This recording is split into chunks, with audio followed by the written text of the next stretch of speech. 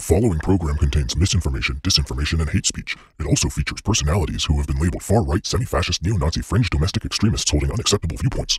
Any and all calls for justice are to be taken in the context of Minecraft, the game, as are any references to wood chippers, helicopters, or firearms. This product has not been evaluated by the FDA. We do not condone illegal behavior. We do not offer financial, medical, or any other professional advice. All comments are for comedic purposes only. Views expressed within this program do not accurately reflect the views of the corporation or its sponsors. Use only as directed by medical professional. Use of this product may lead to cancer. Other known side effects may include, but are not limited to, hypothermia, heat stroke, sudden adult death syndrome, dizziness, nausea, irritability, cognitive dissonance, confusion, sudden onset dementia and Alzheimer's, winter vagina, erectile dysfunction, transphobia. See pamphlet for more details. War is peace. Freedom is slavery. Ignorance is strength. Consume. Obey.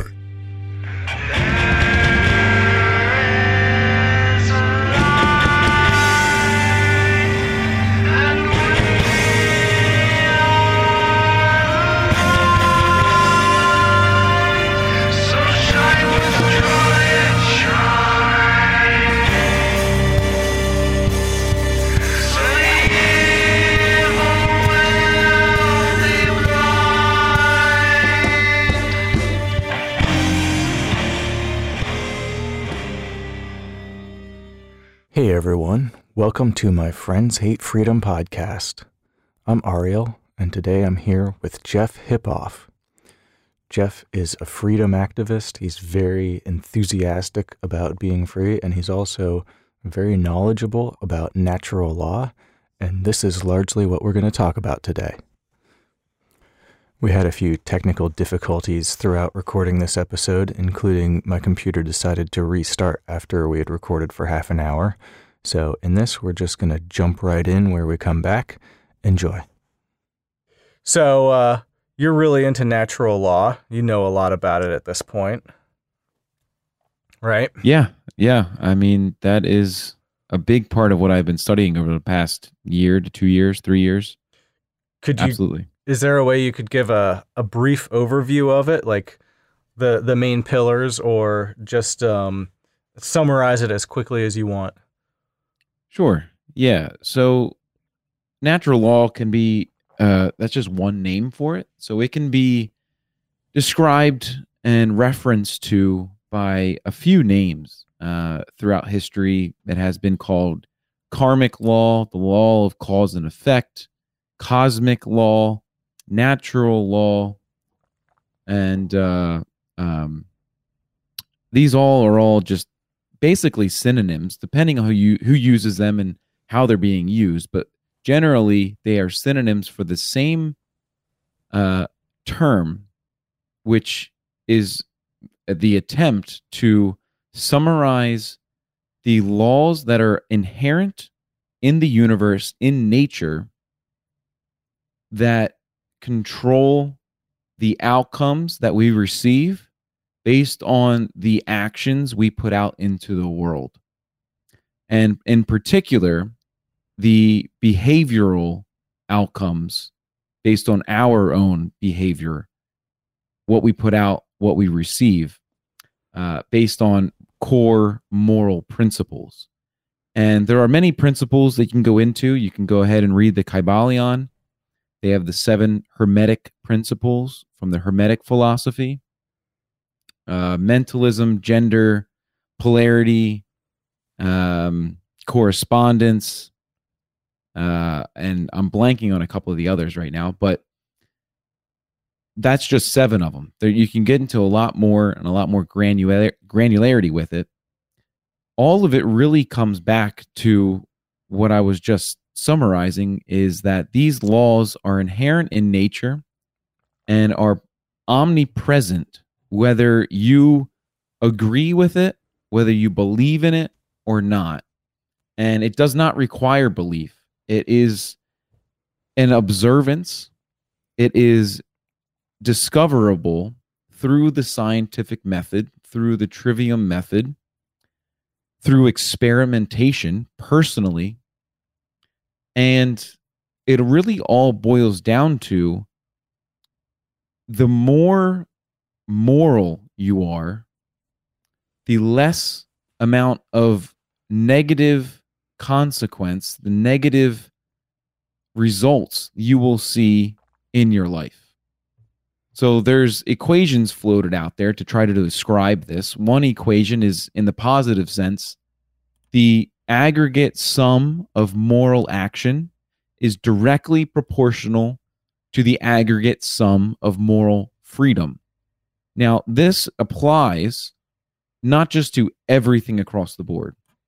This only applies to those beings which are considered spiritual beings that are capable of discerning and discovering this law and have the free will ability to choose to act in accordance with it or in contradiction with it.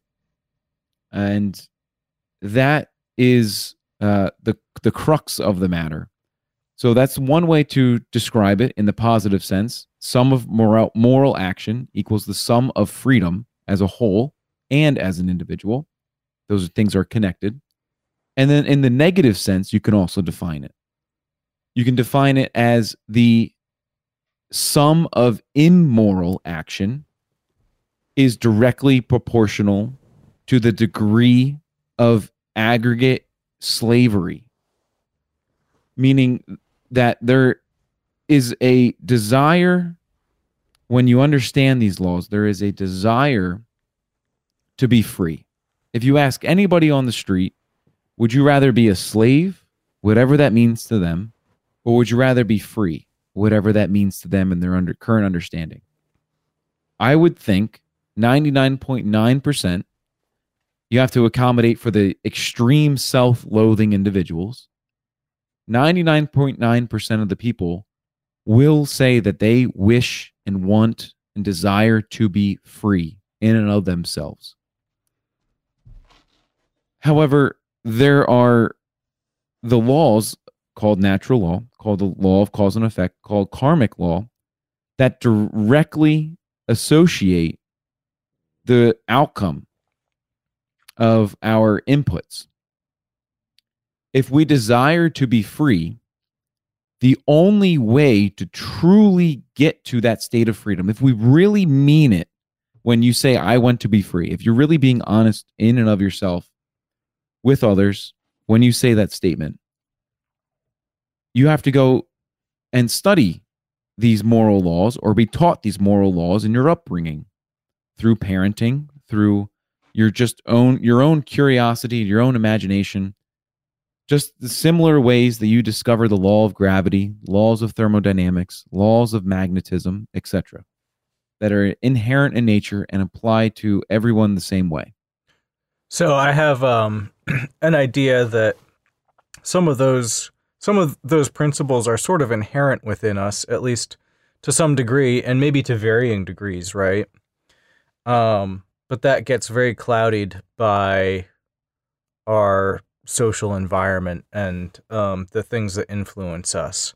So it's hard to keep in touch or keep aware of where we're at or what is moral and what is not. Yeah, that is a large part of understanding the current state of society. And to get into that, to understand what is moral and what is not moral, there have been a lot of different methods to have the masses, the general populace, believe a certain thing and believe that they can determine morality for themselves. And where this agenda has been pushed out from, the individuals who have designed the agenda deeply understand these principles in natural law. And they use it for their own egotistical benefit. Now wait, you just brought up that agenda kind of out of the blue. Specify the agenda. Or so the agenda, what are you referring to when you say that? So let's say that you have very high skills in the game of chess, for example. You can say checkers, you can say Monopoly, you can say whatever, but there's deep strategy to chess and there's variable strategies to chess to win a game of chess. If you're somebody who has never been taught how a rook, the piece rook in chess moves, if nobody That's teaches the castle, you those rules, for those of you who don't know. yeah, or you can go to the bishop, or you can go to the pawn, or you can go to the queen or the king. Doesn't much matter. If you don't know how the pieces move, you don't know how to play the game, and you certainly don't know how to win the game. If somebody who deeply understands this game knows that you don't deeply understand this game, they can come over and say, the bishop moves diagonally. And you're going to try to move diagonally and you're not playing the game correctly. You're not even going to understand how the pieces work. You're going to understand what they told you. You're not going to read the rule book. You're not going to inquisitively seek out the true nature of the game for yourself. And with this understanding, with understanding and with the desire to win the game, whether they want to win it fairly or not, have pushed these falsities on the general person trying to learn the game. And that is the agenda. The agenda is to continue to hide the truth, the true nature of the game, from the general populace. That is the agenda. Right. If you know how to play the game, then you can practice the game. If you know how the pieces work, you can practice playing the game correctly in the true nature of the game, and you can get better and better and better and better and challenge and possibly beat the master who claimed to be the master in the beginning before you knew anything. You have leveled the playing field or surpassed the playing field. Man, you're making me feel like I should be a better chess player for all the time that I've spent playing chess. I am not a great chess player. I used to play as a kid with my dad. We are more the video game generation. And chess is one of the few complex board games that I had learned. And besides like the generic ones like Sorry and Monopoly and stuff, chess was the one I played. Risk was another one that was pretty complex that I learned and played for days on end. But yeah, it's great strategy. It's great fun. Yeah, chess is the one game I play on my phone regularly. A lot. Yep. Yeah, I really enjoy it, but I'm not that great. I just enjoy it. Anyway, yeah. So basically, for a regular person to try to be moral, good principles to live by would be things like the golden rule, do unto others as you would have them do to you, or the non-aggression principle, non-initiation of violence, right? Correct. Yeah.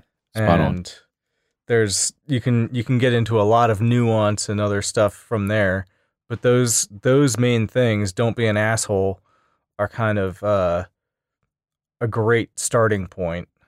And I myself had a thing like many years ago where I started to realize that I was being an asshole to certain people, at least, and it takes a real effort sometimes to not do that and to really try to live my life in a way where I at least did no harm. You know, that Hippocratic oath that the doctors take, I sort of took that for myself, where I was like, all right, maybe I'm not even at the point of being a good person yet, but I at least need to try not to hurt people.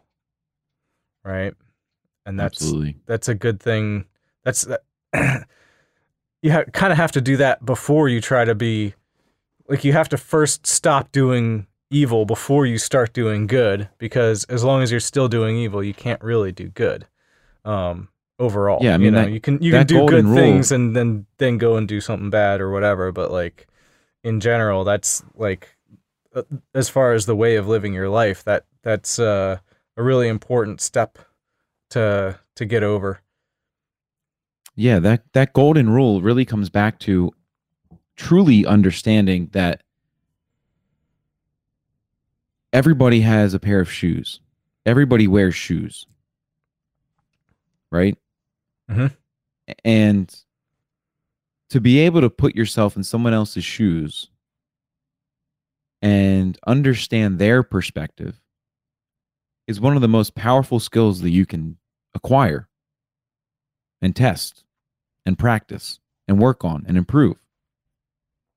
And the things that I don't want to happen to me externally, I don't want someone to come and assault me. I don't want someone to come and lie to me. I don't want someone to come and sexually assault me. I don't want someone to come and steal things from me. And then realize that I'm just another human being and that there are many human beings around the planet and they don't want that as well. And realizing that in that sense, we are all connected. We are all desiring the same things. We don't want to be transgressed upon. We don't want to have safety, security, our ability to exercise our free will stolen from us. No individual say, would you want someone else to tell you what to do all times of the day? No. Of course not. Would you want someone to tell you what to do 50% of the day? No. Would you want someone else to tell you what to do 1 minute of the day? Or you get incarcerated via whips and chains? They're going to say no. So then that's how you treat everyone else. It all comes back to how you want to be treated. If you truly care about yourself and recognize that that is how everyone else wants to be treated. And you don't treat them that way. Yeah. And road rage is where that becomes the most challenging thing. Road rage. People really do personify Toyotas. Toyotas, huh? Really? Yeah. See, Guns don't kill people. People kill people. Toyotas don't run over people. People driving Toyotas run over people. that is interesting. I really like Toyotas. Toyotas are like some of the best cars made. Sure. It's Yeah. interesting. See, to me, it's usually SUVs that are like driving into my lane or something. It's some lady texting in an SUV or like weaving through traffic. That's the thing that I notice the most is SUVs. Sometimes it's the small pickups, SUVs.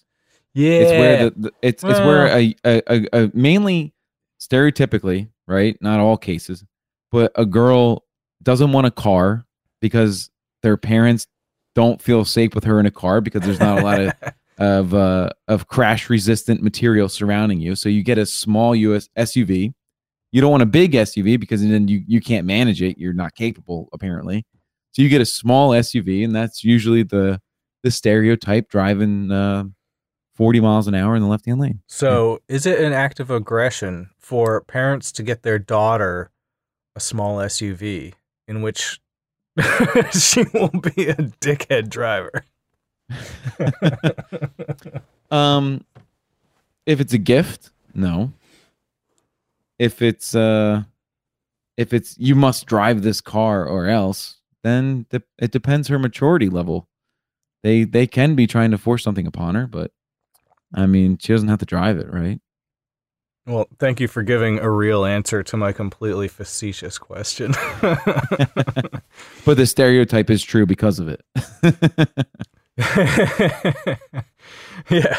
So one concept that I've had a little bit of trouble wrapping my mind around with natural law is as one suffers, all suffer. Right? And on some level I get it. Like on the level, sort of the more spiritual level where we are all part of this one thing that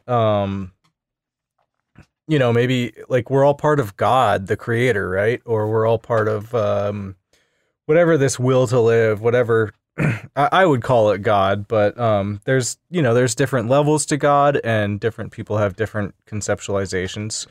Um, so to me it sort of makes sense on that level, but it's hard to put into it's hard to see it played out, because some people live perfectly charmed lives and don't really suffer that much, and maybe they have their own mental struggles or whatever, but they don't really hurt people, they don't really suffer. Some people do hurt people and still don't suffer that much, it seems like, although generally I would buy into the damaged people damage people kind of thing. I think that's very true. So that gives me a little bit of empathy for, a lot of the psychopaths who try to run the world, because I do think that they are damaged. But that doesn't mean what they're doing isn't evil and they shouldn't be stopped, right? But yeah, so that's a concept that what's your thoughts on that? The concept of as one suffers, all suffer? Yeah. Well, you can kind of test that, right? You can observe, you can say, I observed that people have done this, and look into history and say, what has been the result that has come from that action, whatever that is, right? So how have we gotten into the state that we are in today? And that is currently not by any means a true state of freedom. It is some degree of slavery, right? How have we gotten there? We have gotten there because people have agreed and have believed that it is the right thing to do to enforce or to take part in or to support some form of transgression against another human being. And I know you and I know me, and we don't want to live in slavery. We don't believe in government. We recognize all authority as illegitimate. However, it doesn't matter if we believe in that, or we recognize that, or we know that and have learned that or not. If somebody else, let's take a cultural religion and something that is relatable to the mainstream news sources. Let's say that there is an extreme jihadist who wants to kill all infidels, right? Non-believers. Do you believe in their religion? I don't. The thing is, you don't have to. They can still come and act upon their belief, and you will be affected. Right. If they come and fly a plane into a building, whatever story you want to put in that place, have a car bomb. It doesn't matter whether you believe in what they did, because they believe that they were doing something righteous. It doesn't matter. They still did it, and you still felt the effects of it. That in and of itself shows that we are all connected, whether we believe in objective moral principles or not. There can be a whole community that is off and into the woods, that understands and recognizes natural law and is living in accordance with it amongst each other. And some powerful government across the world, let's call it Oceania or East Asia or Eurasia, they say, hey, we need your resources, because our proletariats don't have the resources necessary to change the stories in the newspaper anymore. And we need your trees to do it, because you live in this abundant society with a plethora of trees. I'm just making it up, right? It doesn't matter whether this community has their of moral individuals agrees with or believes in what the people who are controlling Eurasia believe in, or the citizens of Eurasia are supporting, they can still come over. And if they have the F-16s, if they have the spy balloons, Yeah. So I see where they'll you're come over and infringe on your rights. I see what you're saying, harm. except I'm having trouble with, like, how does that, as one suffers, all suffer, how does that connect to that idea? So take the perspective of somebody living in that community in the woods, right? Mm-hmm. If they're a child and they've never had an external threat and they've never left that community is their entire reality. They have never been taught of anything other than that community. Right. And then one day, these spaceships come over and they drop bombs on them. They weren't suffering, now they are. Correct. So where I'm going with that is the people not in that community actually see the whole picture. They see this other community living differently from them, and they recognize the whole entirety of the world. And that child only sees the reality that they are living in as this little community. Is that the full nature of the reality that they live in? Is that the full understanding of the manifestation of the world, the 3D world that they live in? No, because there's this country over in Eurasia that's existing. Okay, so it's sort of the ripple effect. It's that suffering,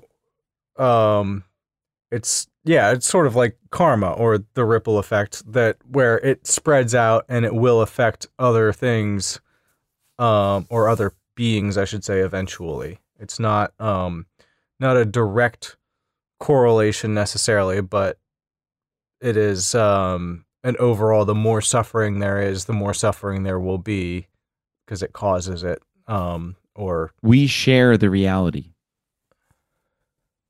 We share that reality. We are all existing at the same time, right, in the same reality. We share that. And you can look through history. It's an observable law. It's scientific. If people don't cause harm to others, then no one suffers. If some people cause harm to some others, then some are suffering. Cause harm to others, and all are suffering at the same time. Has there been an observable time in history when people weren't causing harm to others? Not to my knowledge. Yeah. Is this a pie in the sky? Is this a utopia? Is this just some figment of imagination? No, I'm challenging sort of the premise. Like, yeah, you're saying these are hypothetical provable, questions, right? These are just general questions. But like that I've heard people ask me, and my close friends have asked me this, and it's not. I tell them that their imagination is limited, has been limited, and for a good reason. And it hasn't been of their choice. They've been conditioned to limit their own imagination. And it's not some pie in the sky. It is totally achievable. There are people in the world today living as much as possible where they're at, in accordance with natural law, causing no harm to another being. Absolutely. Not supporting the harm being caused by someone else. Actually, I think most people try to do that in some way. I think there's a lot of people in denial where they're sort of, I don't know, working a job that in some abstract way does cause harm, but they sort of shove that off. They compartmentalize that and don't think about it because they can't really deal with it and continue to support their family and blah, blah, blah. So, but I think even those people probably, like, they would like to be good, even if they are sort of compromising in a way that they won't even admit to themselves. Right? Right. You see what I mean?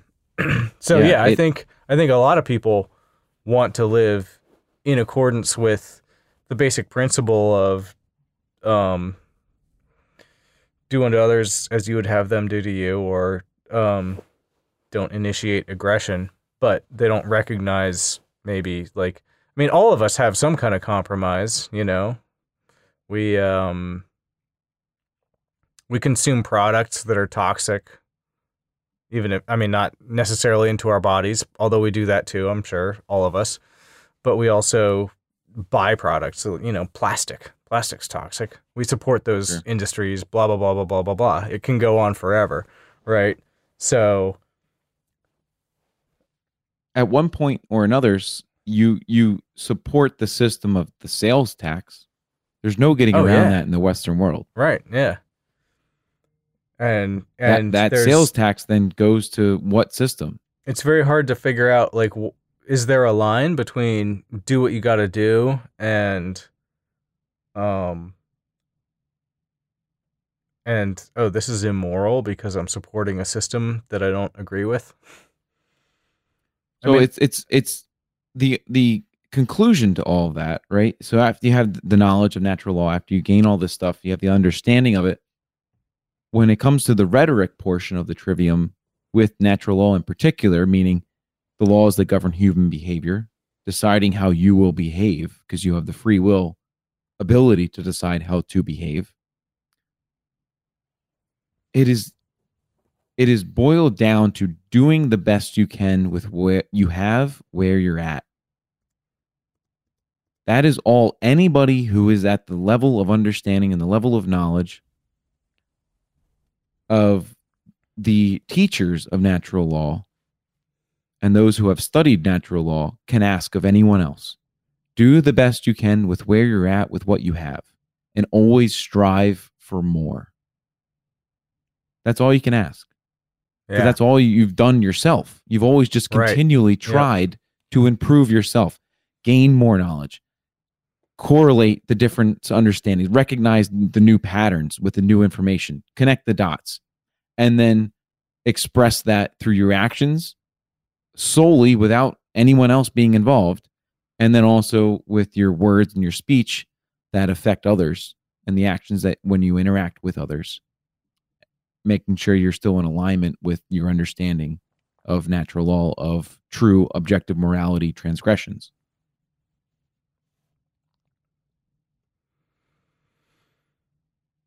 So it's doing the best you can. Nobody's going to say, cut it off cold turkey right now.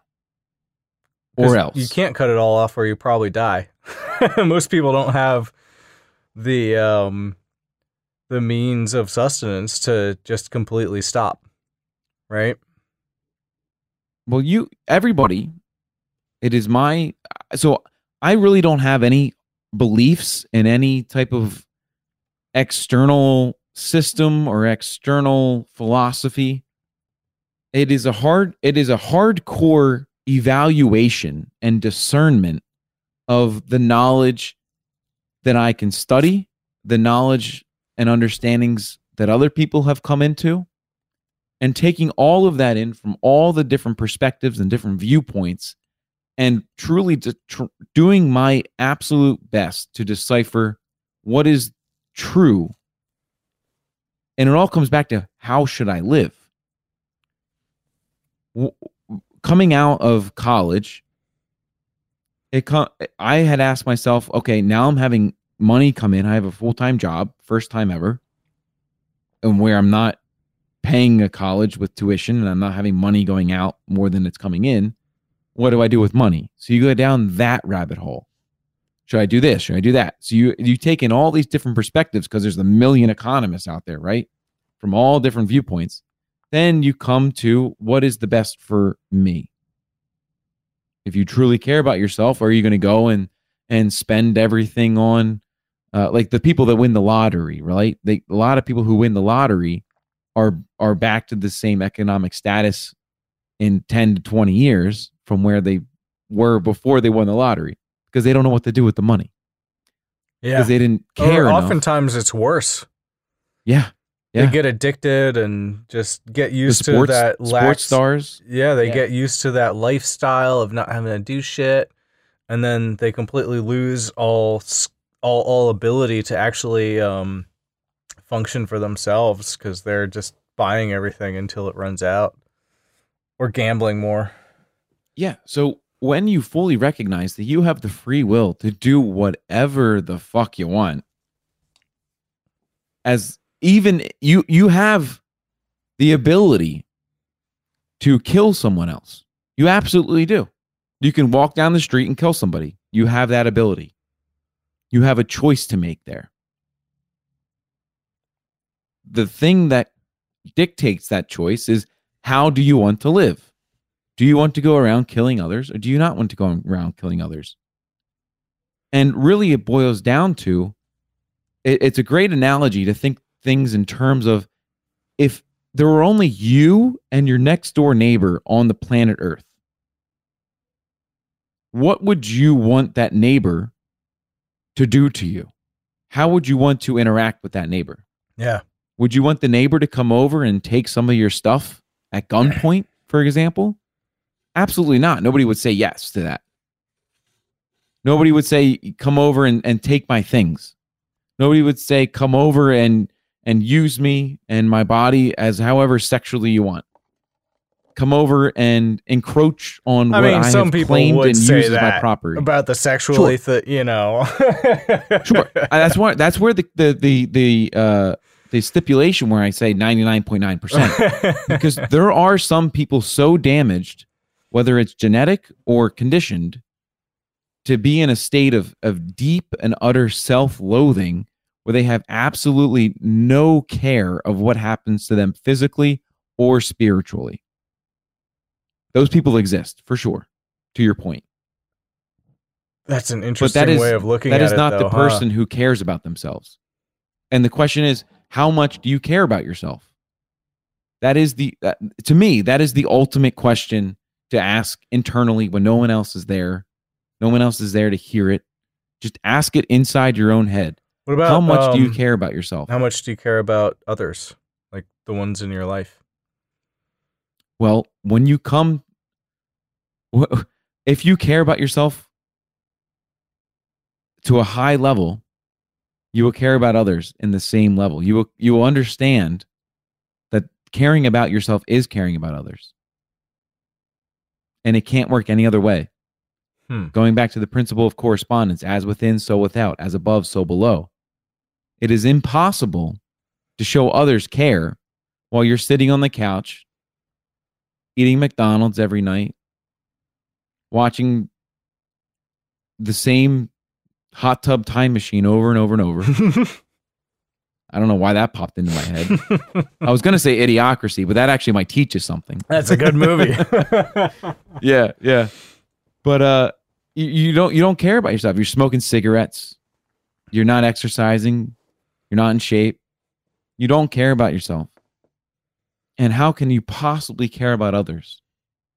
Okay, yeah. So you're basically saying put your own oxygen mask on before you put your spouse's on, because that's the only way you're gonna survive, kind of thing. Like, sure.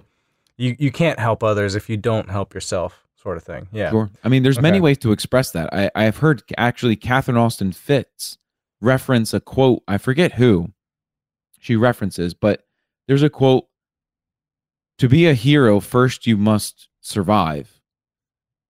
Right? So if you're this ultra altruistic being, and all you want is the betterment of everyone else, however, your own health, your own well-being is on the negative receiving end, is being detrimented by your altruism, eventually you're not going to be able to be altruistic. Eventually you're just going to whittle away a lot sooner than you should be. You're not going to have the ability to take care of anyone else. So it's like if you're sick and on deathbed, and you have an elderly parent who's also sick and on their deathbed, and someone needs to be able to take care of them. Hey there. Oh, there we go. Hey, you there? I can hear you now. I had just finished up trying to explain how we're all connected in that sense. I think that was your question, right? Yeah. That was I think we've broken that down pretty far. And yeah, it's a hard thing to wrap your mind around, but at the same time it's really simple. Like, we are all connected, and what we do does affect others, you know?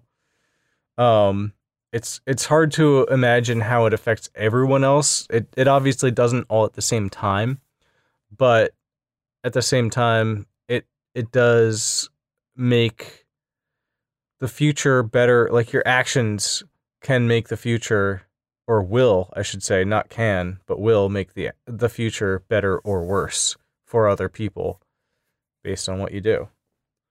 Sure. Yeah. Right? I mean, you can look at case studies. You can study history where societies have been completely, almost completely in contradiction to objective morality and have just been transgression after transgression. And what has that resulted in? Weimar Germany, the Soviet Union, was like Weimar that. Germany, Yeah. Nazi Germany, Mussolini, Italy.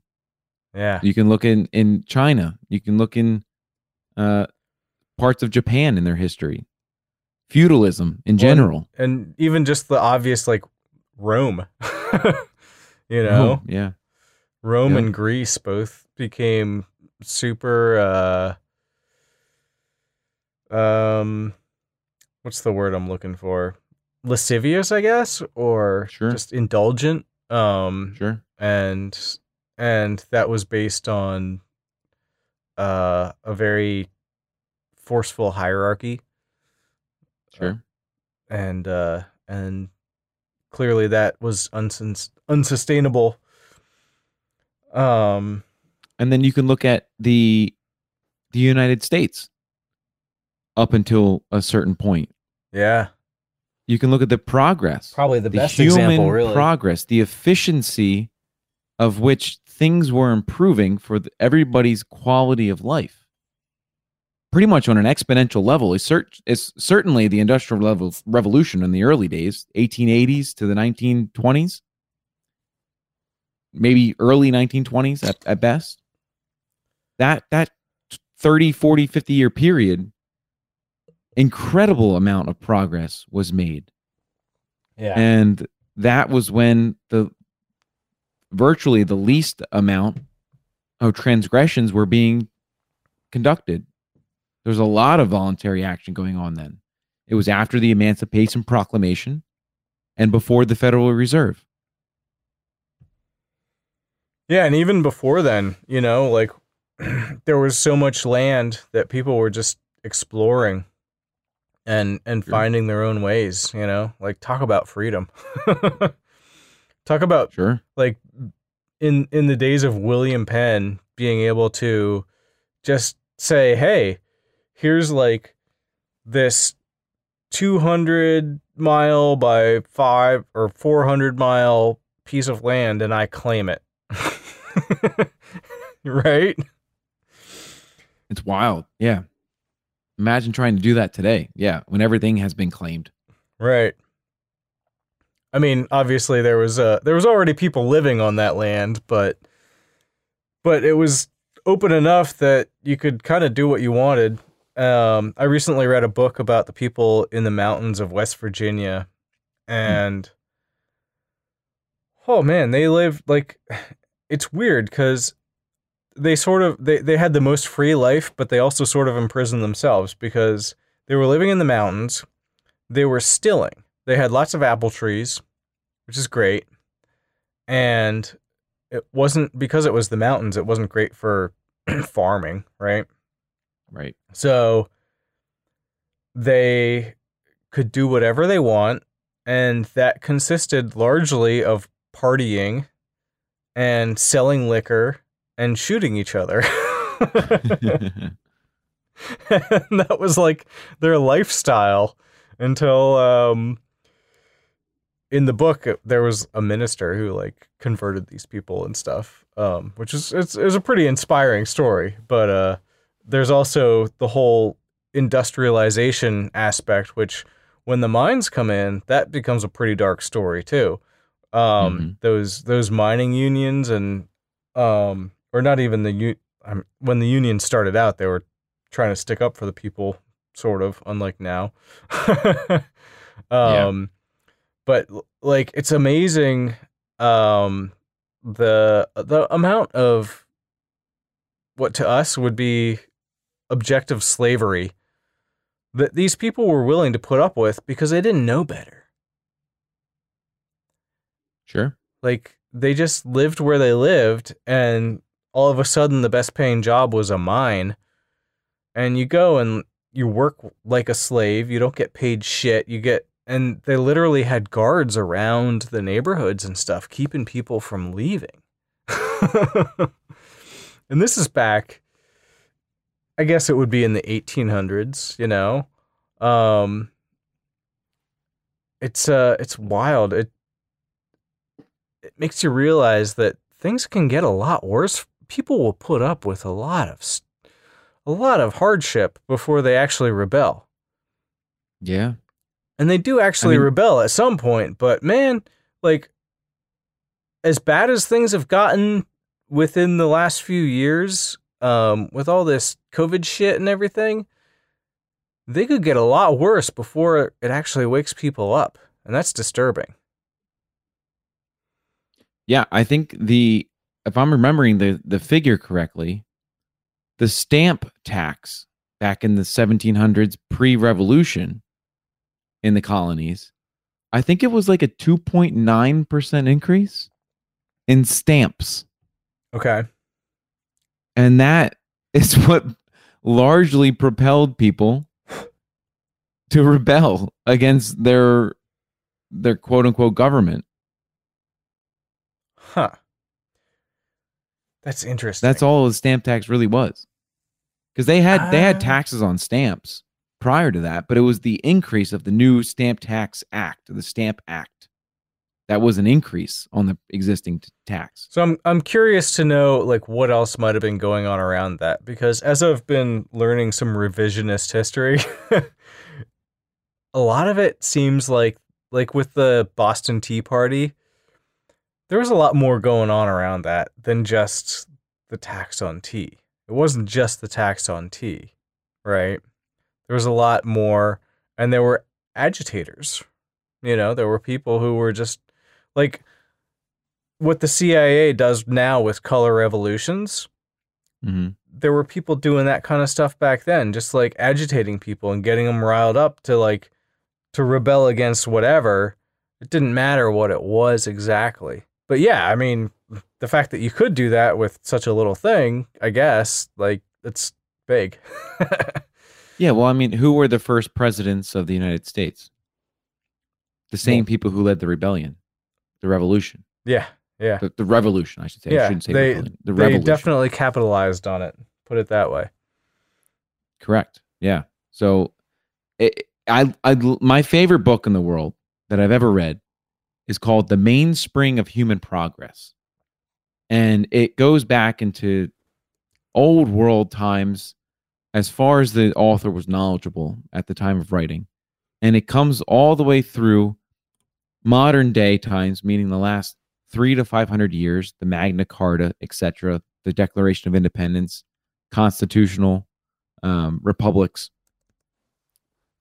Hey, what was it exploring called all again? of I'm these taking different notes. societies. Sorry.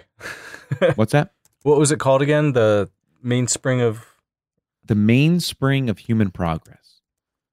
And what he called the first attempt, and he goes into the second attempt, and he goes into the third attempt. The author is Henry Grady Weaver. He calls these things attempts. I think the first attempt was the Magna Carta that he references. The second attempt, I forget exactly what he referenced. It might have been the Magna Carta, then I'm forgetting the first. But the third attempt is the American Revolution.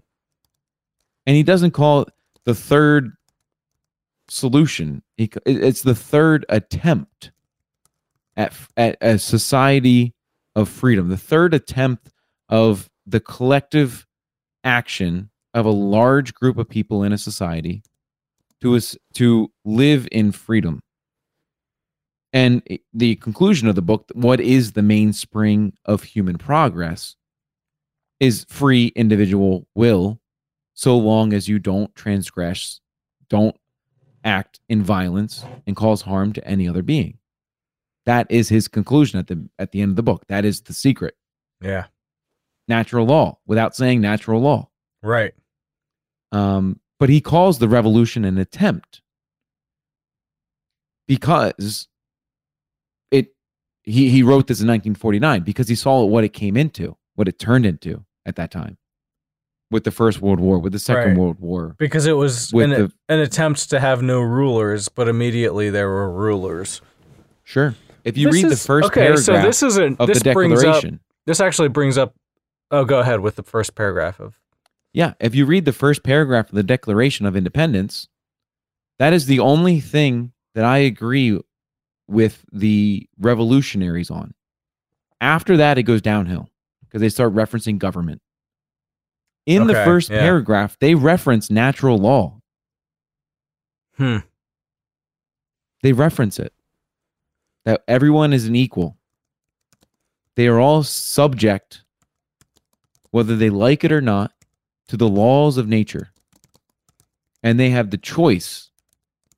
And these people chose, the ones who wrote, the ones who fought, they chose to try to quell those who would claim authority over them. They chose to fight against those people who tried to claim authority over them. In a vision where they lived in a state that is closer to a state of freedom. Now, a lot of their understanding was short of the actual true nature of a state of freedom. They still enacted a government. They still enacted authority in a lesser extent, correct. But that does come back to the equation, either in the positive or negative sense, the summation of immorality, the summation of immoral action, the sum of action that causes harm to other beings is directly proportional to the degree or the level of slavery that is then received by that society.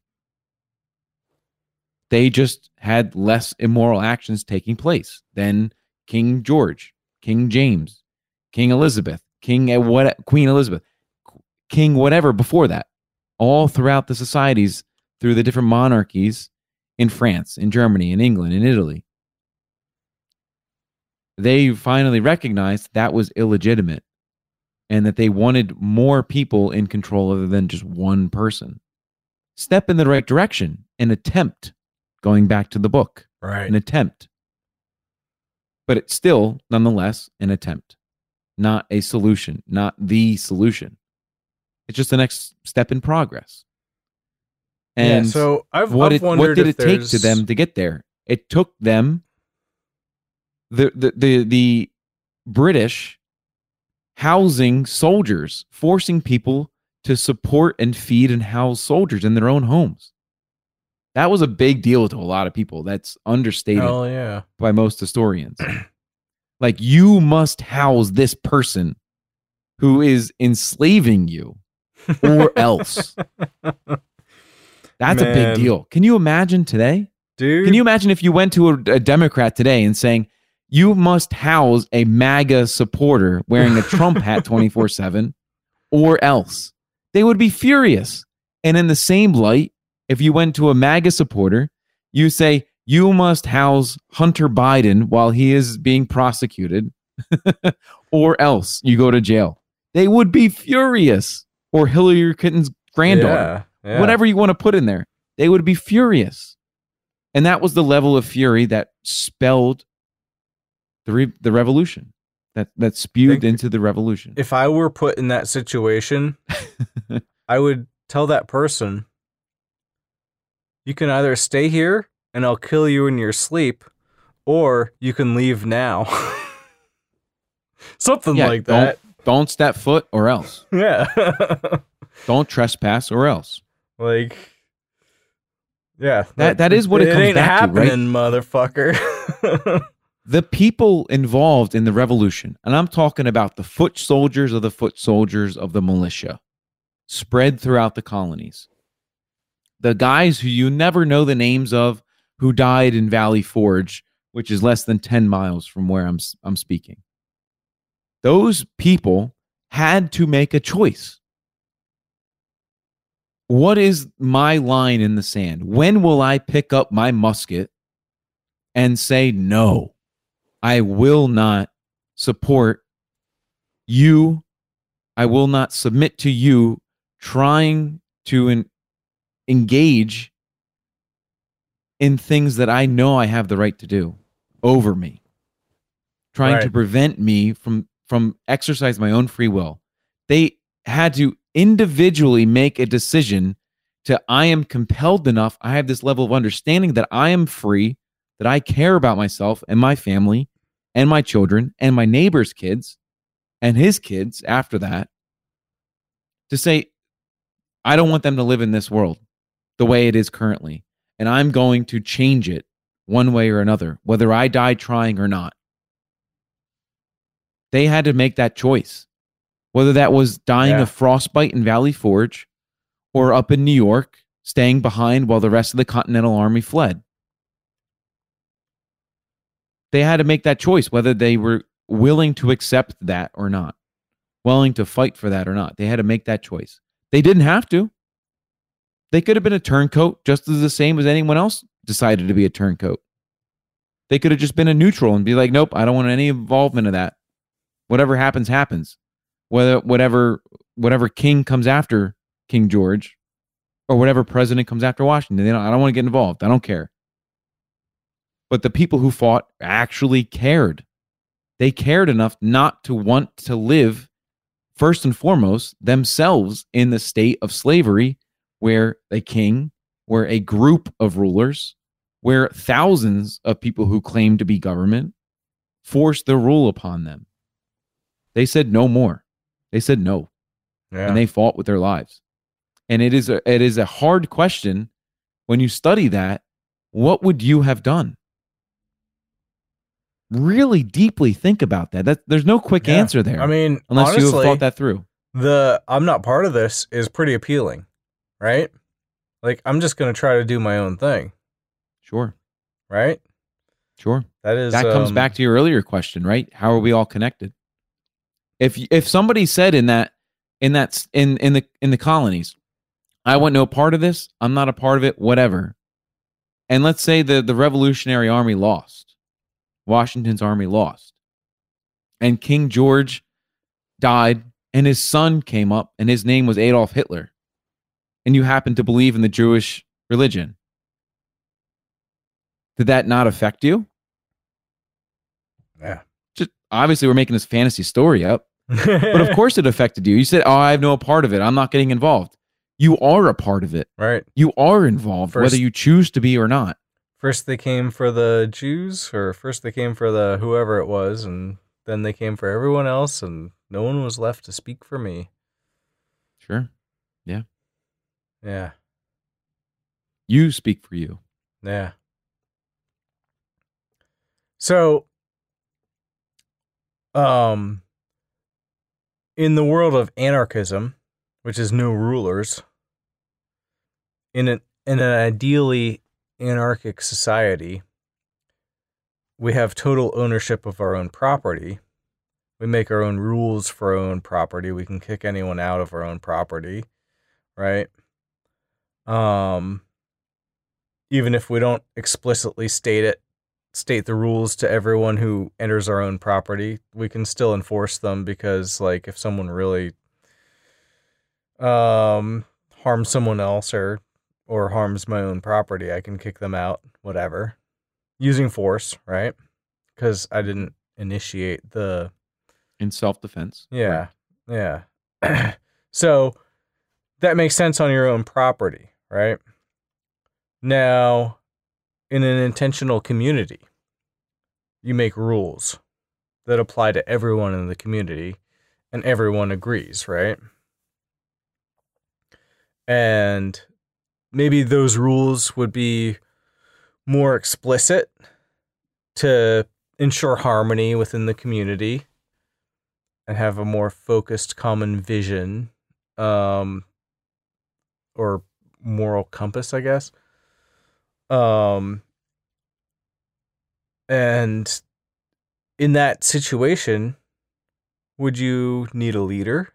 Would you, it seems like there might be a free market for a leader, or a small group of leaders who would take responsibility for deciding what the rules are or the code, to which the community members should adhere. And obviously in that situation, everyone is agreeing to adhere to these rules, right?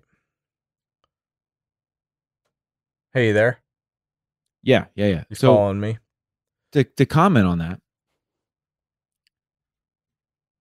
do you have to make a law?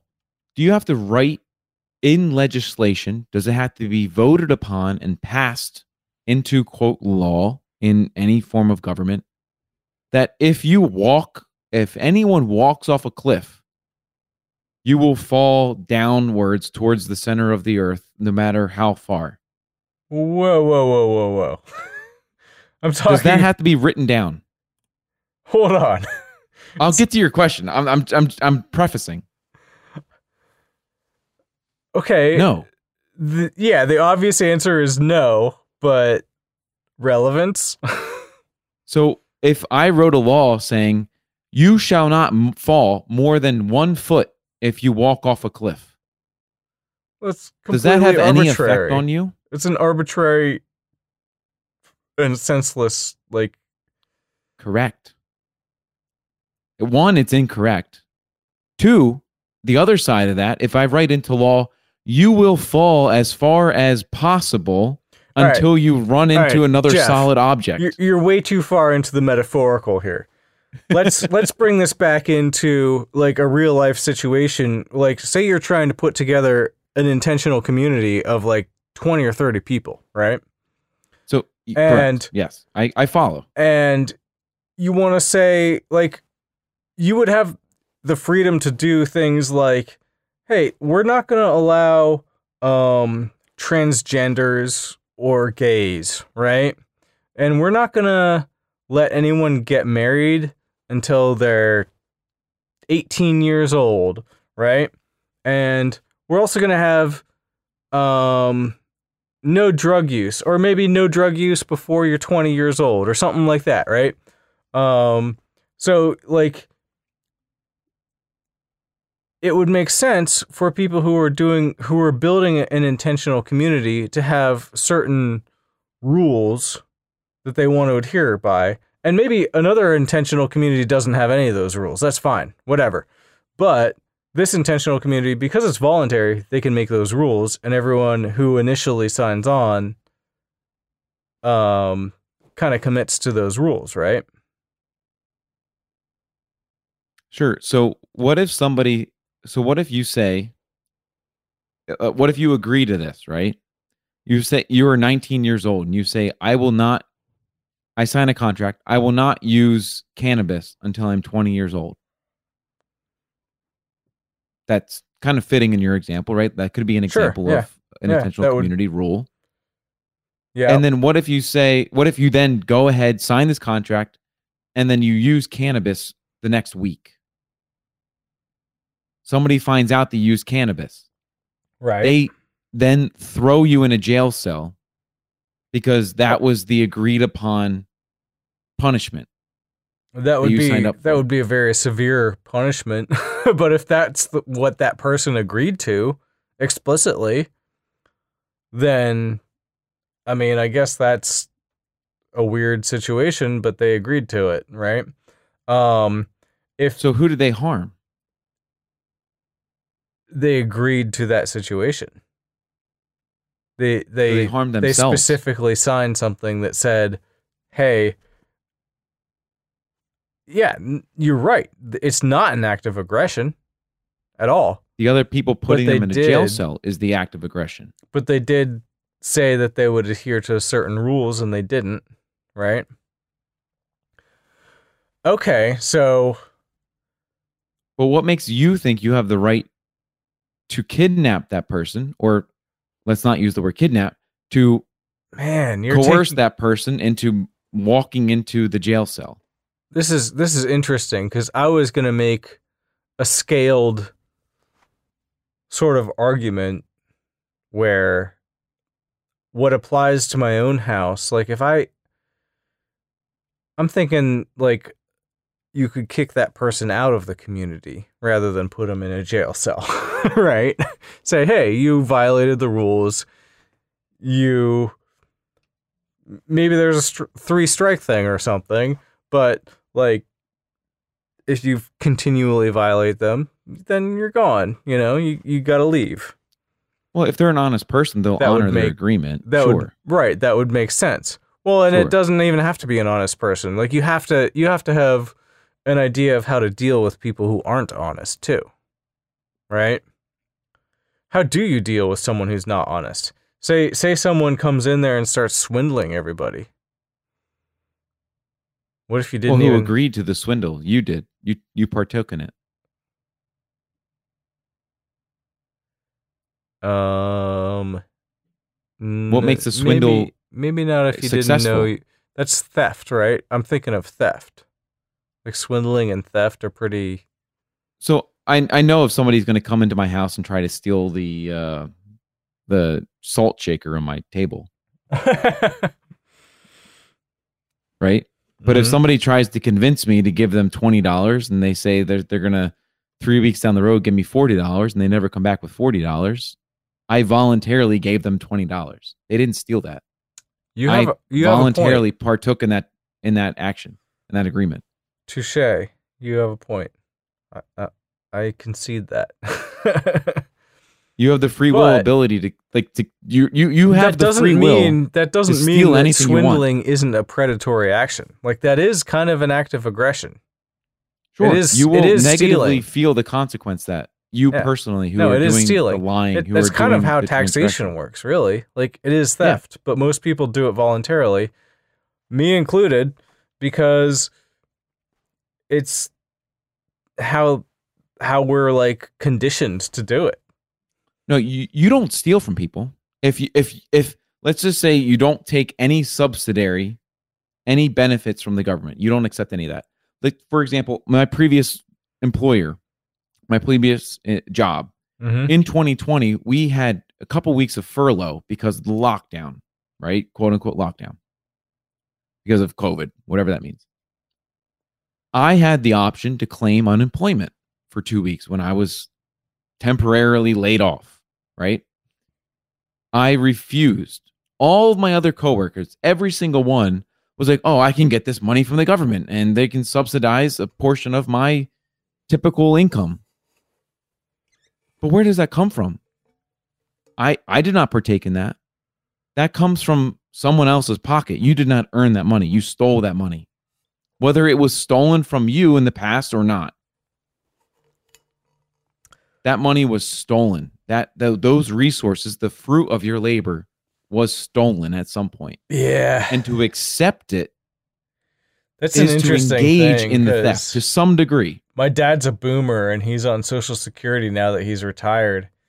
Yeah. And he horrible. Did pay all that in. Like he paid a shitload of taxes and a shitload of Social Security for his entire career.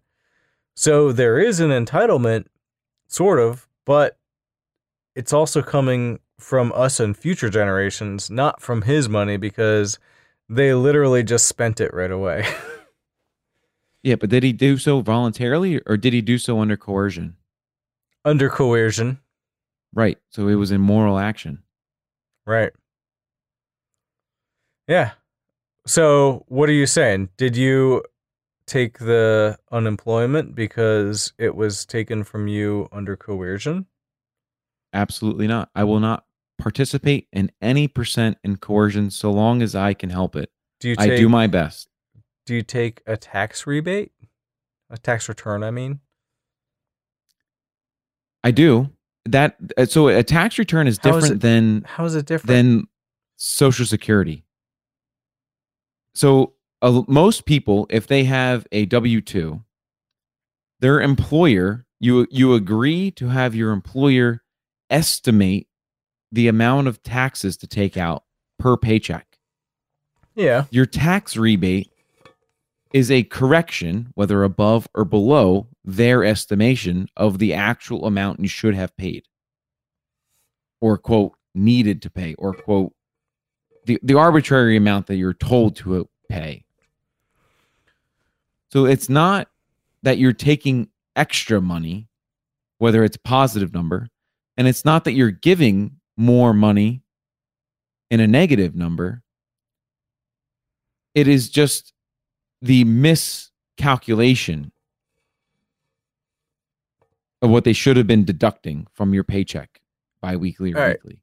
Technically, you're which right. Which is all arbitrary, which is all theft nonetheless. But yeah, and let me tell you something. Over my career, I've definitely paid over $100,000 in taxes, and maybe going on $200,000. Like I don't have an exact accounting, but as far as I'm concerned, as long as I can get that shit back, I'll take it. Right? Because I put that in. Like that's money that I earned and they're giving back to me. Now, what you're saying is that's not actually coming from the money that I put in because that was spent on murder. You did not choose to put that in. No, I didn't. It was under duress. It was under coercion. Does it really matter in what, like under what technicality I take it back? Like if I'm taking it back under unemployment versus tax returns, what's the real difference? I mean, that is a good question, right? And people say that's a good question. They preface their answer when they are trying to formulate their answer, and I'm trying to formulate mine. Few people will admit that.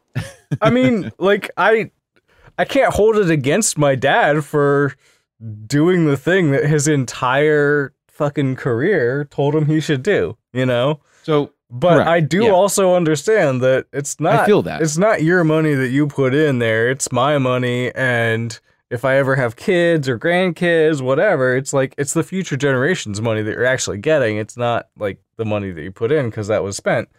It was spent on murder and genocide, like, you know, and hookers and blow and blah, blah, blah, blah, blah. And is it accommodated for inflation, et cetera, et cetera? Yeah. Are you actually receiving the same amount that was stolen from you, or are you receiving less? So, however, right? Your participation in the system. I participate in the system. I recognize that I commit wrongdoing. Yeah, I do that. Me too. Yep. The first step to change is to really, truly reflect upon your action and respect yourself, which means to look again at yourself and come to a honest conclusion of what your current state is. And I currently contribute it to the system. I currently contribute to it. And I feel horrible about it. And I am fearful. I am afraid if I stop that my quality of life, that my well-being will be negatively impacted to a degree that I cannot handle. And that is the truly honest answer anyone can give who still collects a W-2 and has the same understanding that I have. I am afraid.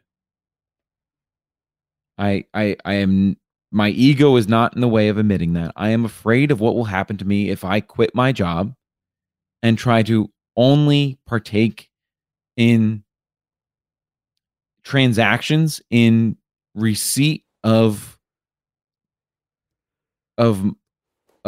accurate reward for the labor and the value that I put out without any coercion involved. I am afraid that what I receive in return will degrade my well-being to a degree that I cannot handle, that I cannot actually live in. I am afraid of that. Yeah. That is a deep-seated fear based on my conditional upbringing. Well, it's also I work based every day on to overcome the environment that you actually live in. Right. I don't believe in government. You don't believe in government. I don't believe in authority. You don't believe in authority. I don't believe in taxation. You don't believe in taxation. However, we are subjected to it nonetheless. Yeah. So are we not Yeah. all connected, whether we believe we are or not? So Whether here's our individual beliefs is that fact or not? Of course we are. Yeah. We live in the same time together. Yeah. We Yeah.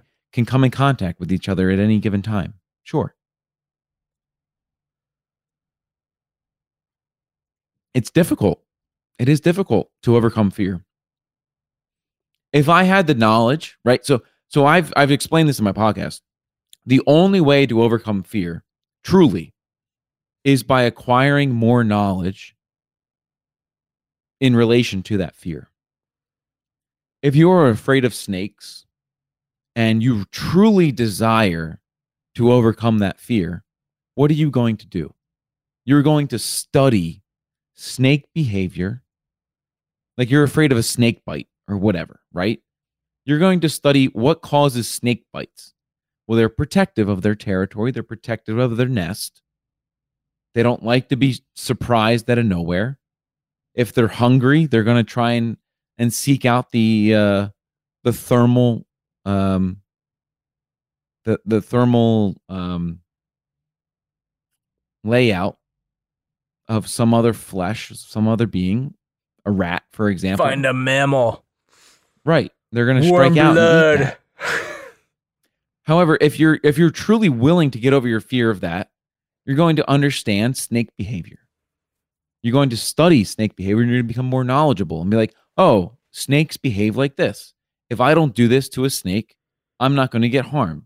I am no longer afraid of snakes if I do this behavior. If I stick my hand where a rattlesnake is rattling its tail and I stick my hand right next to its mouth, yeah, you should be afraid it's going to bite you. That's a legitimate fear. But if you hear a rattle and you walk away from it, you shouldn't be afraid of it. Right. Snake handlers aren't afraid of snakes because they deeply understand snakes. Some people are afraid of pit bulls. But if you watch the show Pit Bulls and Parolees, which my grandmother watches, that dog handler is extensively experienced in handling and raising pit bulls.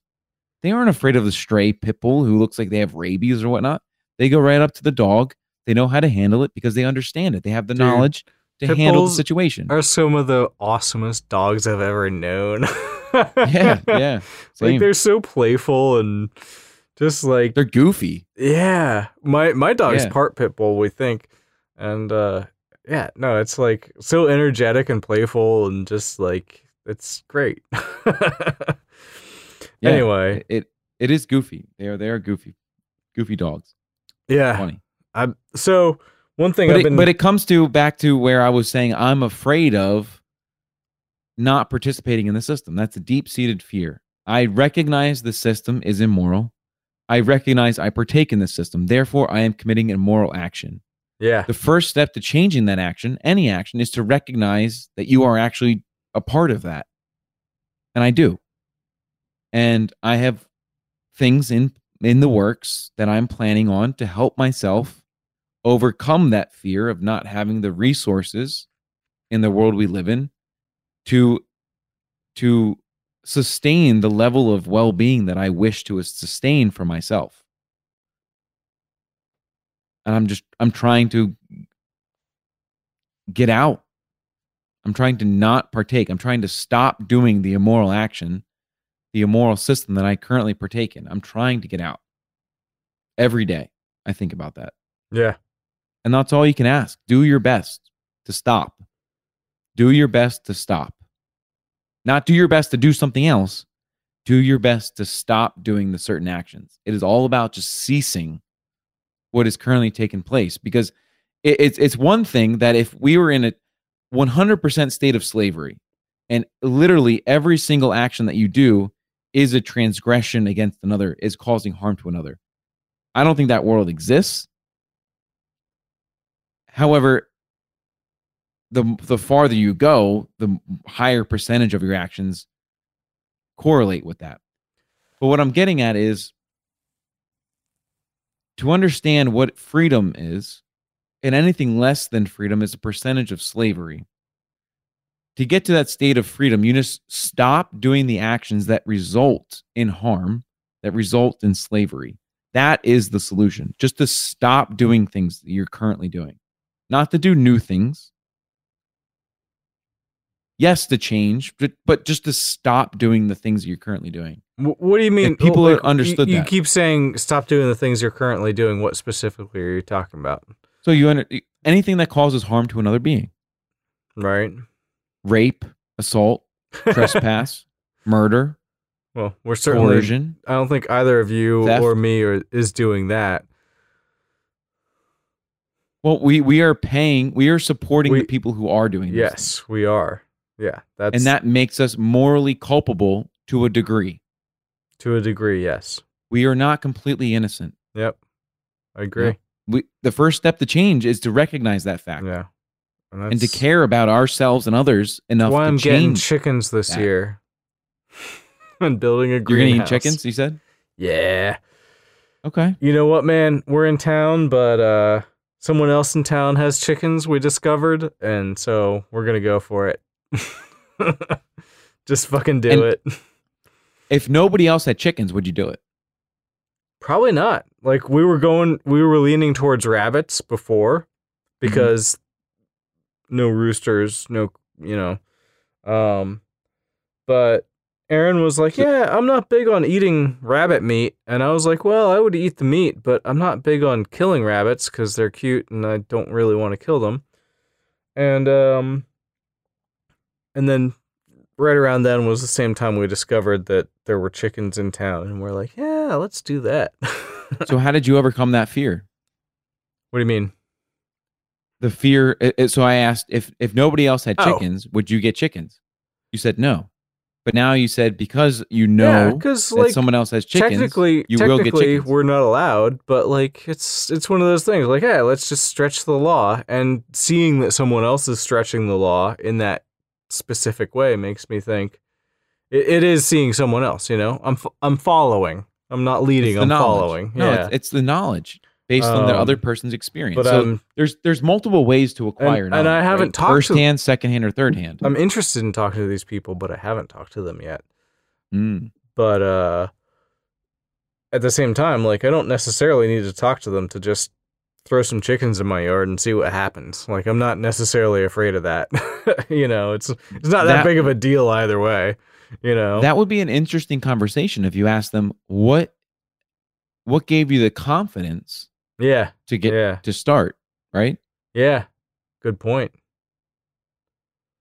They probably were similar to you where they were thinking about doing it for years or months. Yeah. And eventually they decided to. They overcame some level of fear. That'd be an interesting conversation. For sure.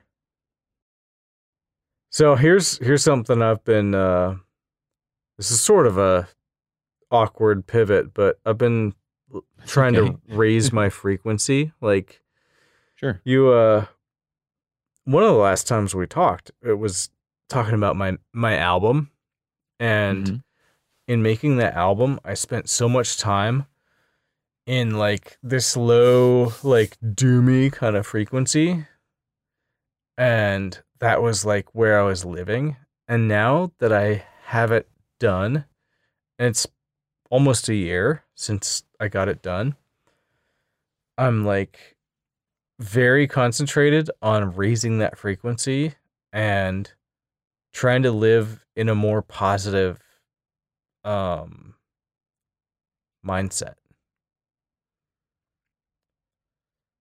So when you say raise frequency, you mean sad versus happy? Doom versus hope. Doom versus black hope. pill versus white pill.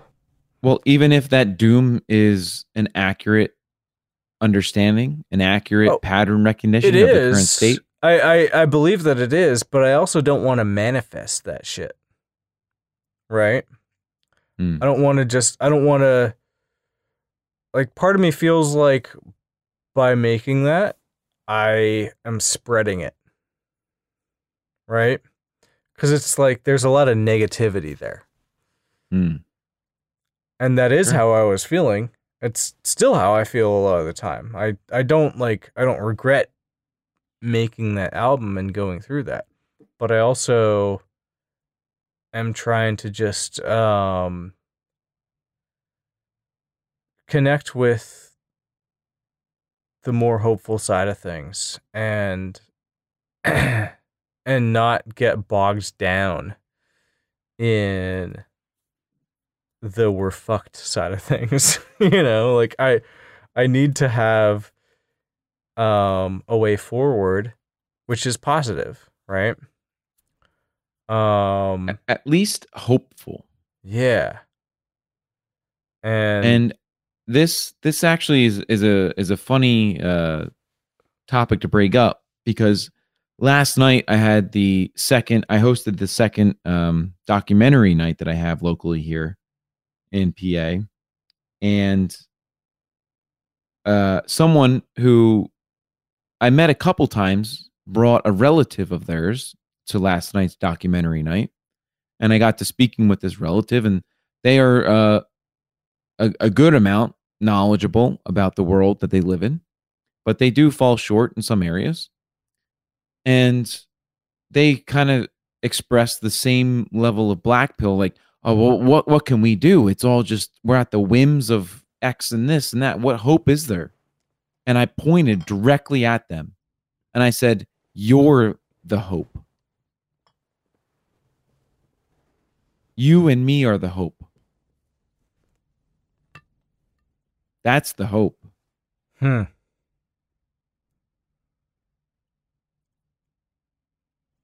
Spreading our knowledge is the hope. Not just hoping because you think the majority of people are changing, or you see some community here moving in the direction of freedom. It's at an individual level. If you look at the state that we're in, it's due to individual choices over and over and over, and spreading and spreading and spreading. The degree of slavery we are in is the direct result of the individual's choices. Yeah. If you choose to steal, and then I choose to steal, and then my neighbor chooses to steal, and then her cousin chooses to steal, well, then we're all stealing. If we choose not to steal, then we're all not stealing. And if that's multiplied over the society we live in, the whole population that we live in, that determines the nature of the world we live in. That is the manifestation of the reality based on our actions. So the hope is spreading that knowledge to educate people of the difference between right and wrong, of the actions that are right for them to do, and that they are at the total discretion of their free will to do without any negative consequence. And the difference between that and the actions that they have the right, that they have the free will to do, that result in negative consequence. It is education at its core. Education that we have been, as children, largely throughout society, been kept from, been hidden from us. Again, it's just knowledge to overcome the fear. Knowledge to overcome what hope is there. Well, if you know that you're trying to help others and you know you have this level of understanding, you're the hope. It is you. That's why I pointed at her. She expressed a lot of knowledge to me. And I said, you give me hope. And I didn't even know her name at the time. I didn't introduce myself that way. We just started talking. I said, you're the hope. She's like, you don't even know me. I said, I don't need to. I know what you're saying. I know, I can see your understanding. You're the hope. I'm the hope. There is a light and we are the light. Correct. You need to be the light. I wish everyone would try to be the light wherever they're at in their understanding. Just to be brighter, to be more vibrant. That is the definition of that word, to be brighter. A higher frequency, like you said. Yeah. Beautiful. Beautiful. And that is showing true care for yourself. And at the same time, true care for others. Because your actions are a part of the reality. that others also are in experience of, whether they like it or not, whether they believe it or not. You're a part of it. You're here.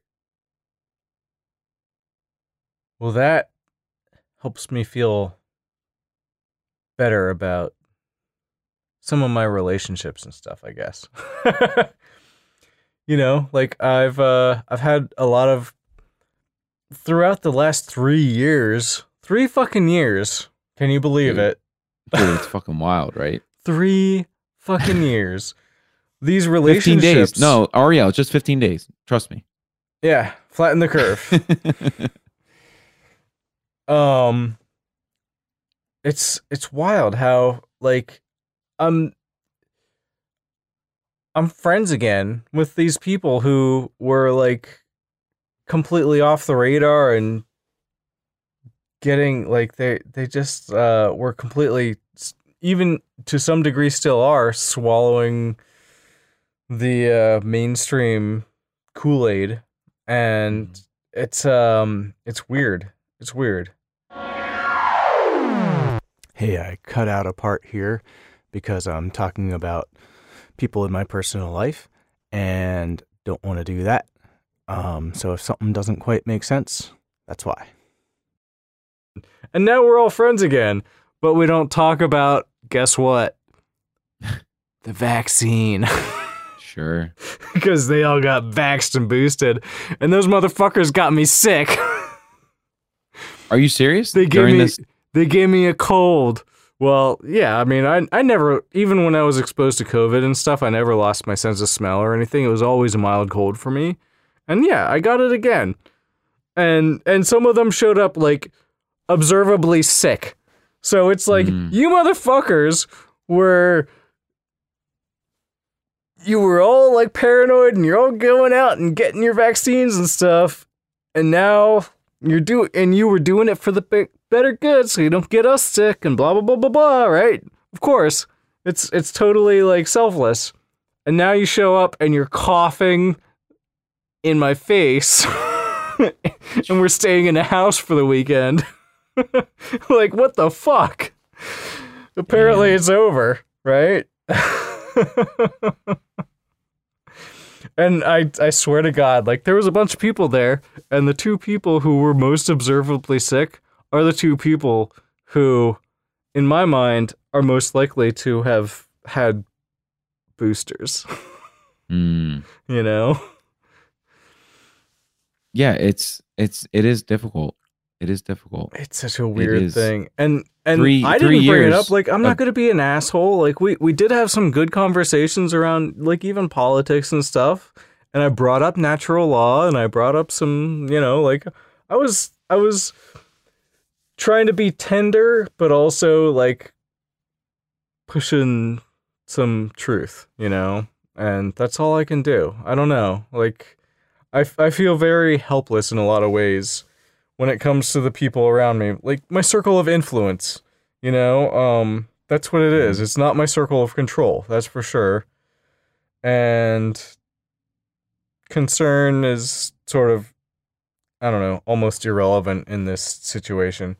I guess I'm concerned, but I don't know, man. It's so weird. It's surreal. The whole thing is surreal.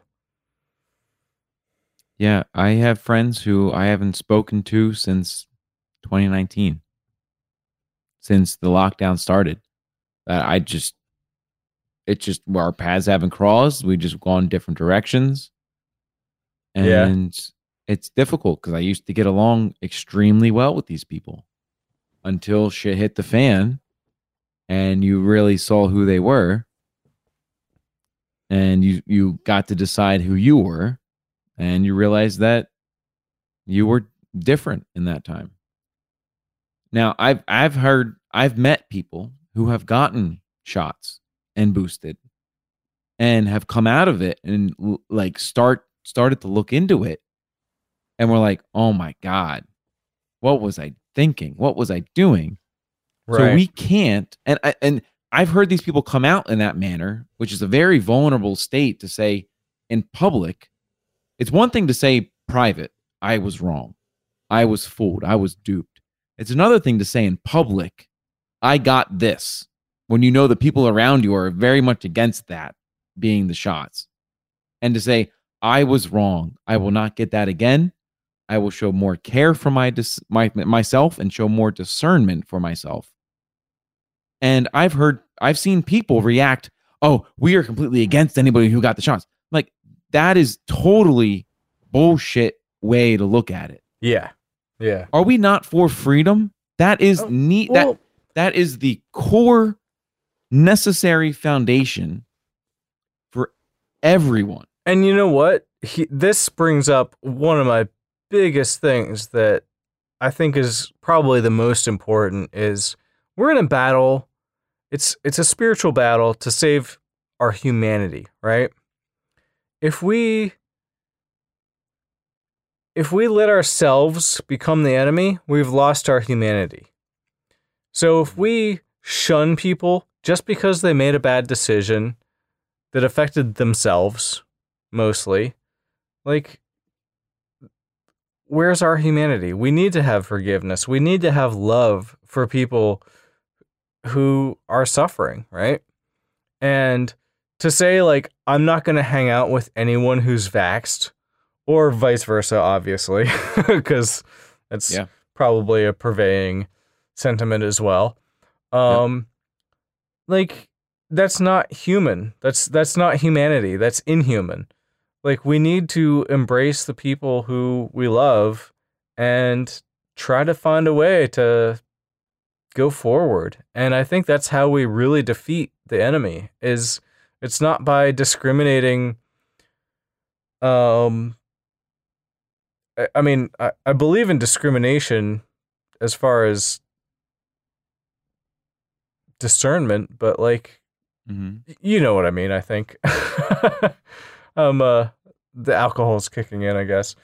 Yeah, just like we need to live our lives with love, you know? And that's really, I think that's the secret. Like, if the feds come and kill us in the middle of the night,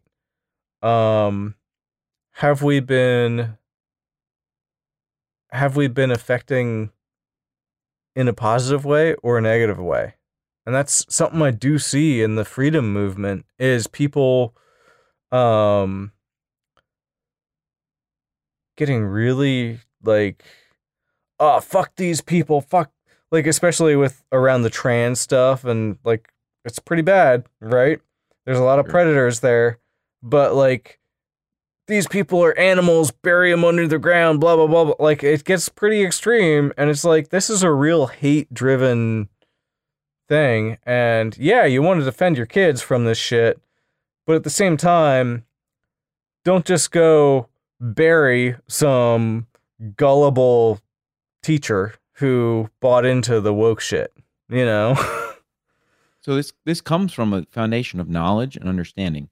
How does our reality come to be? How does it manifest? It is the collection of our individual actions. And the higher percentage of our actions that are moral, the better off we will be. The more actions that are immoral, the worse off we will be. That is what it comes down to. So to say that you shun this group or that group and you're not even going to try, you're not even going to use your ability, your infinite worth, to try to convince them to stop doing the immoral action, blatantly shows that you have a lack of understanding of how the reality you live in manifests, which shows that you don't care enough about yourself to figure that out. So to show yourself true care, to be engaged in healthy egotism, because you need some ego to be like, oh, I know other people are starving, so I'm not going to eat any food. Well, that is unhealthy. You need to care about yourself first and foremost, and you need to try to convince others to care about themselves and recognize that is one and the same thing. and recognize the understanding of how our reality is manifested through either a moral action or moral action, or a combination of the two to any certain percentage. So what you're getting to with saying that the divisiveness of this group versus that group, or shunning these people or that people, without even exploring the possibility that maybe you were in that state at one point to a certain degree. Oh, I certainly was. You were me, or you were absolutely, or Joe Schmo was absolutely not at the current level of understanding and care that we currently are. And it is definitely a process to go through. And you recognize that the manifestation of reality is the direct proportional sum of moral or immoral action. But you cannot force anybody else to be moral or immoral. They have to do that through their own free will. And how do they choose to do that? They choose to do that through their mind, through their knowledge, based on what they know. So it is our moral duty to care about ourselves and to try to convince others to care about themselves, which is in and of itself the same thing at a high enough level. So it is all about moral education, moral education. That is what it is all about. Whether they are currently engaging in immoral activity or not. Yeah. Try your damnedest to try to show them the reality of the world, the reality of their actions, what is resulting based on their actions, and to try to have them convince themselves to change, as you once did. That is showing true care to someone else, to everyone else. And that is the only way change manifests. And that is the only way we have found ourselves in the current situation, because we have not done that. That has not been done across the board to the masses in a large number. That has only been done for a small minority so far. And that is why we are where we are. That's what it Hell comes down yeah, to. brother. Hell yeah, dude. Fucking get the word out. All right. As best as you can. I think we did it. I think this is a podcast. It's fine with me. I love it. I need to pee, so. I'm good, Dude, man. This is beautiful. I care enough this about was you. I'll hold it in all night. Holy shit. All right. Well, I really enjoyed that conversation. Jeff and I were both imbibing, and I think it came through in the show a little bit. Hopefully you don't mind that. Once again, Jeff's websites are gooff.com, GOAUF.com, and farmfinderpa.com.